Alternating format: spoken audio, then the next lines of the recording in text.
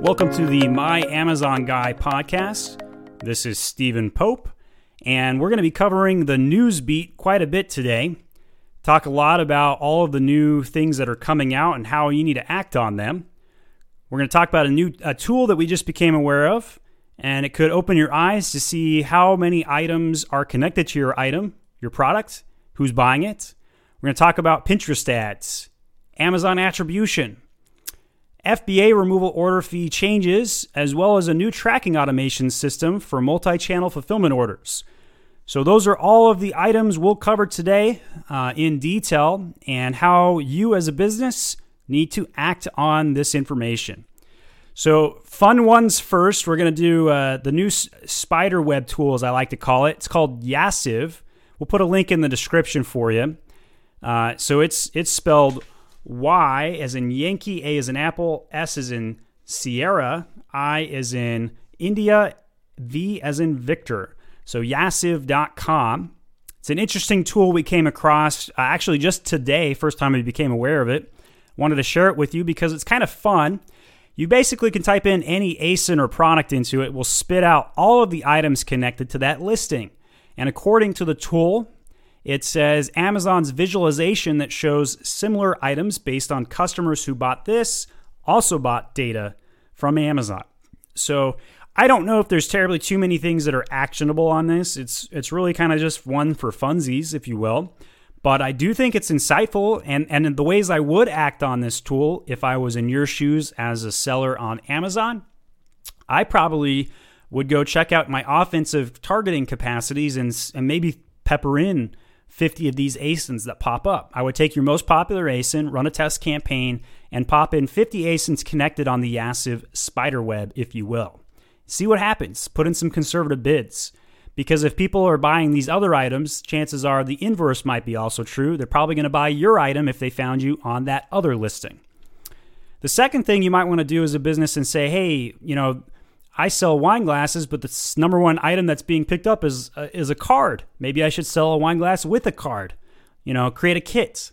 Could be some value-adding kitting ideas or product research pickups for you as well. Not a whole lot of other things to talk about on this tool, so I'm going to move on quickly to our news beat, but I thought that was a fun one. Reviews. Quick tidbit on reviews. So we have been having the hardest time in the last year removing product reviews, especially ones that actually do violate Amazon terms and conditions. Maybe they took a photo of the item that they supposedly reviewed, and it's not even the right item.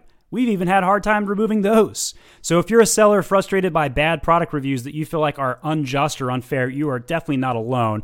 So the good news is that means that there's a level playing field right now. The bad news is it means when you get hit with one, it's going to stick. So they used to have a downvote function where you could go into that review and downvote it. And, if you want to do some shady gray hat tactics, you could actually go buy upvotes. Very easy to find those. I'm not going to put a link to that one in my video or my podcast, but is one you could find on your own if you so choose. But one thing we noticed this week was that reviews are not necessarily being sorted by voted most helpful any longer. And so we reached out to Amazon and said, hey, how are these determined? Why is one review showing up above another? And they mentioned that it's the timing of the review and the strength of it, as well as customer interaction with it, as well as how many upvotes it has. So even if you do want to engage in those shady practices and buy some upvotes, you may not see those ordering of reviews change, which would be valuable, especially if you don't want a negative review showing at the top of your reviews for sure. But food for thought on that. That's just a general observation we noticed. All right, let's go over to Pinterest ads. Here's another fun one. So if I was in your shoes and I had an item that could potentially skew to females in any regard, I would run some Pinterest ads and test this out. So I own a brand called Momster, and we usually test things out on this brand before we test it out for our clients. So I've got 65 active agency clients. And so anytime we run into a new thing, we usually test it on Momster first. And it's a great brand to test for Pinterest ads because it's wine glasses with funny sayings on them. And so, Mama Shark, do needs a drink, that kind of thing. And so with Pinterest, I figure, hey, if this brand doesn't work with Pinterest ads, no brand will, as far as I'm concerned. So I'm giving it a whirl. So I've set up some ad campaigns in the last couple of days. I actually just started it like on Thursday night. By Friday, I'd already had an email reach out from an account manager. So whenever you do go start some Pinterest ads, you go to ads.pinterest.com. You are going to get some support. And I think that this is a good 60-minute action for the week. Go open up a Pinterest account if you don't have one. If you already have one, it's going to make it even quicker to get some ads up. Things I like about Pinterest ads. Number one, they have demographic targeting, which you don't have on Amazon. So if you want to skew only male and you're on Pinterest, okay, there probably is a demographic for that. Much smaller than the female pool, but I bet you they exist. So if you sell men's supplements, Pinterest ads might actually work. I don't know. We'll see. If you're brave enough to test it. But if you do test Pinterest ads, make sure you set up Amazon attribution. Before I talk about that, though, let me give you some more tips on Pinterest ads. So the thing I would make sure you do when you set those up is make sure you put in a couple of pins on your board. And a pin is basically, if you haven't used Pinterest before, and I'm not a big Pinterest guy, I find it confusing. My wife, on the other hand, uses Pinterest a lot. You basically pin something to a board to share with other people. And then if people follow you, they see what you pinned on your board and it kind of organically expands. It's very much like Houzz. And when I talked to the account manager today, he revealed that Pinterest is trying to become a marketplace. That's big news. Pinterest could become as big as Houzz. And I think Houzz has really struggled in the last year. They really haven't been able to scale too well. They've actually been turning away seller applications. So if you're one of the few that have applied to Houzz and got rejected, you're not alone. They don't know how to scale further. I think they're struggling with it. Pinterest, though, I think could have some major potential. I think that they could beat Houzz at their game, where you've got communities dedicated to decorating rooms or concepts and ideas and gift ideas and all these things that are circulating in a group of community who's interested in it. That's what Pinterest is, as far as I can tell. And so if you go set up those ads, you create a pin, and you can title that pin whatever you want, and it pins an image. So with Amazon, I think that the photo requirements for the main photo are harsh. So maybe take one of your lifestyle photos and pin that instead. So I've got a wine glass that's filled with what appears to be an alcoholic smoothie, and I'm using that as one of my Pinterest ads to see if it gets more clicks than, say, kind of an empty glass. If you're in clothing, anything with a model, they've basically toned down what you can showcase in a main photo. So you may want to use a lifestyle photo, which you could be a little bit more aggressive with, or risque, if you will. So I've got a friend who owns New Wave Swim Buoy, and he has had some heat from Amazon for main photos by showing some bikini-clad women in those main photos. So he's had to shift away a little bit from that and just put in the product without a model. And some categories have been cracking down on that. So something you got to think about or keep track of when doing that. The other thing you can do with Pinterest ads, you can basically set up two targeting methods. So the first, you could target by keyword, and that is the same as what you would do with a sponsored product within Amazon. So the keywords that work for you on Amazon likely will cross-apply over to Pinterest. So you could copy and paste those over in. Or if you want to be a little more conservative, just take your best 5 or 10 keywords and see what happens. The other thing you can do is you can target based on interest. And that demographic targeting, as well as not only the age, the sex, but interest is very valuable. Very similar to Facebook advertising. And if I was going to create an ad for Pinterest for any particular business, I would go through and figure out, okay, if I got a wine glass with funny sayings, cool. I want anything with gift, anything related to wine. Done. Set it up.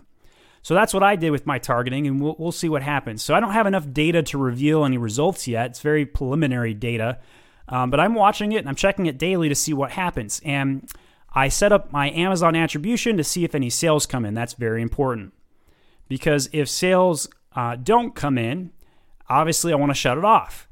Well, Amazon Attribution is in beta right now, and if you haven't tested external traffic with Amazon Attribution, you'd need to test it, and even if you do test it, it may not work, but it's worth testing with all things beta. Seems like anytime Amazon rolls something out, there's like an 80% failure rate on their beta programs, but I test all of them. And so I definitely test everything on my side hustle brand before I start pitching it to my clients to have some justification and say, hey, this worked. I think it's replicatable. Let's test this out.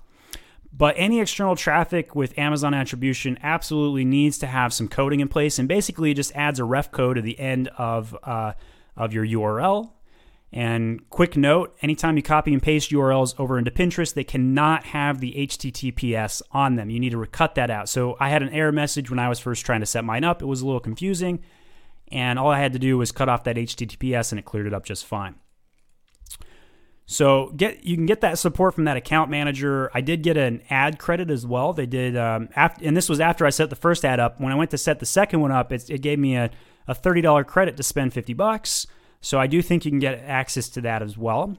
The account manager, when he talked to me today, told me that they're giving a $250 credit for $1,000 in ad spend, and you have to do that in under 30 days. I haven't seen the writing on that yet. Still waiting on that email. But if I get that, I'll check that out as well and see what that entails and looks like. Could be very valuable to get some free ads, of course, when testing out a new platform. It's always good to get those promotion credits. Amazon Attribution is a little bit more complex to set up than it is to set up a Pinterest ad. So if you had to pick between, shipping more items and keeping your stuff in stock, especially as coronavirus, maybe making sales pretty good. I think the economy in the Amazon land is actually pretty hot right now. The last 3 weeks, we've seen 10% of our clients set record weeks, and not just record weeks for the year, but record weeks, period. Very, very hot market in some select categories. And it's interesting to think about that. I think it could be related to Corona. It could be just the economy is stronger than the stock market makes it feel like. Buying power right now seems to be pretty high from the consumer. And I'm not shaking hands right now, but it isn't because of the coronavirus. I'm not shaking hands because toilet paper is running out. So I figured I'd throw that joke in there. But yeah, toilet paper, believe it or not, there has been shortages in multiple states. You go down to that Costco and you see people piling up that toilet paper. I don't think it's because people are afraid of coronavirus. I think it's just because they're planning on a 2-week quarantine or flu where they're like, yeah, I better not run out of that. Got to get my bread and milk. Got to get that toilet paper. Boy, nobody wants to run out of toilet paper. Maybe that's the thing that breaks the camel's back and brings bidets to the United States. I don't know. I haven't been to Japan. I have been to China. Japan is like 50 years ahead on toilets, though. Not only are there like bidets and crazy gadgets in public restrooms, but a lot of things. Last thing I'll say about toilets, and I'll move on from the potty humor here, but man, I wish public restrooms in the States didn't have cracks you could look through. Every other country, Europe included, seems to have that one figured out. I will say, though, I really do like having toilets with multiple gallons of water in them. The ones that don't have enough water to flush, oh my gosh, not only do they clog, but, the smell permeates a little bit more, if you know what I mean. I really wish that we would get away from water conservation when it came to toilets specifically, especially since some of the older homes have older pipes, and if you don't flush with a multiple gallon flush, it clogs the pipes up. So I think sometimes our cause to save the environment goes just a tiny bit too far. I don't think that's good. I do miss old toilets, and I have replaced my new toilets of late. Well, that was a big bunny hole we just went down away from Pinterest ads and Amazon attribution. Let's see if we can get back on track here. Let's switch subjects and now talk about some other latest Amazon news, and that is FBA removal orders fees have changed. So historically speaking, a standard item, you could remove an order out of Amazon for 50 cents per item to go back to your warehouse, or 10 cents to destroy it. Here's the really big news. The removal fee and the fee to destroy something are now identical. So it is no longer going to save you money to destroy your inventory. You might as well take it back. Might as well put that back in the warehouse And quite frankly, I bet you could get 50%. So it does seem like if you're going to take an item out of Amazon, whether it's an unfulfillable or otherwise, you might as well send it back to that warehouse. Because chances are half of that stock or inventory is probably in still sellable condition. And any items you take back, you could always gift those out, give those to friends and family. And there's nothing wrong with that, by the way. Man, do I send a lot of gifts with stock I'm trying to liquidate.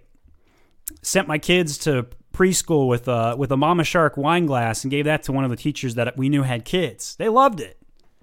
Couldn't send them with some other items I sell, but you never know. So easy way to liquidate items for sure. But all right, so let's talk about the fee changes. Not only is the item fee to dispose or remove now identical, it's actually cheaper for small items and more expensive now for large items. That's a big change. So let me read some of these stats off to you. So if it's under half a pound, it's only 25 cents to remove or dispose. That's used to be 10 cents to dispose. Now it's a quarter. But to remove it, it used to be 50 cents. It's down to a quarter. So that's good news. Good change. So from up to a half a pound, 25 cents.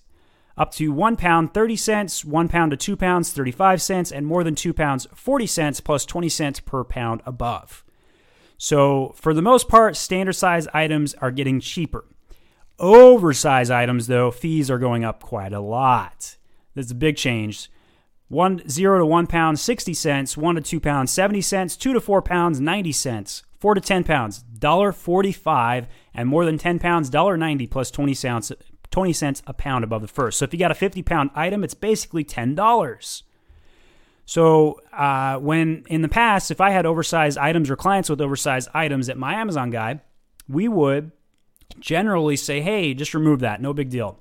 Check it out. Reship it back into Amazon.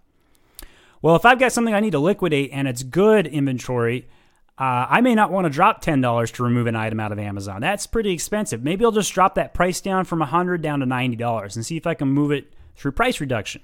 Be more cost effective. Better to get a sale than to remove an item.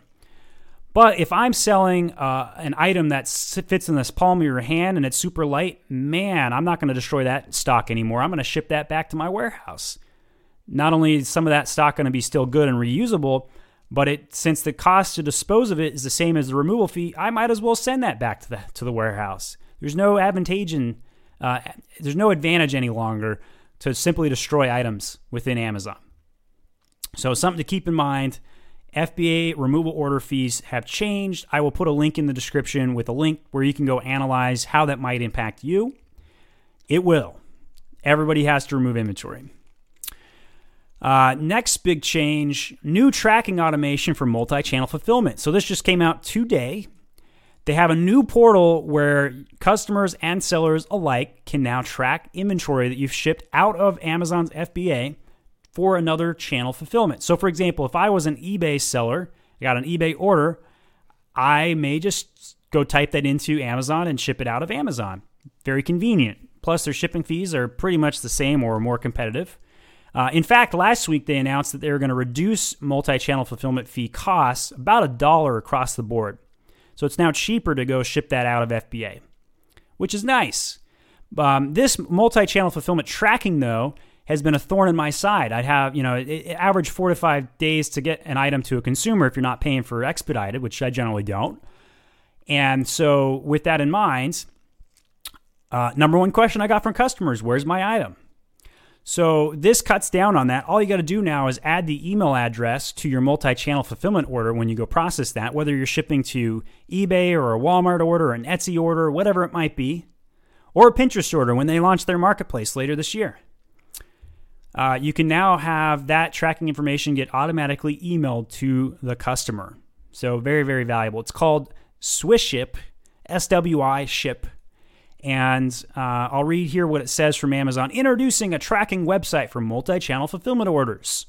Multi-channel fulfillment, or MCF sellers and their customers can now use a new tracking website to get real-time updates on the location of their shipped packages.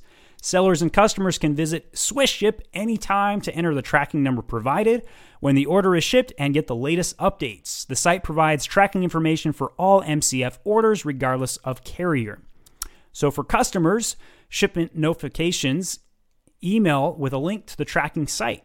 To make sure your customers get these notifications, provide their email address during fulfillment order creation. And for sellers, after the order has shipped, the tracking number in the shipping section of the order details page will link to the tracking site.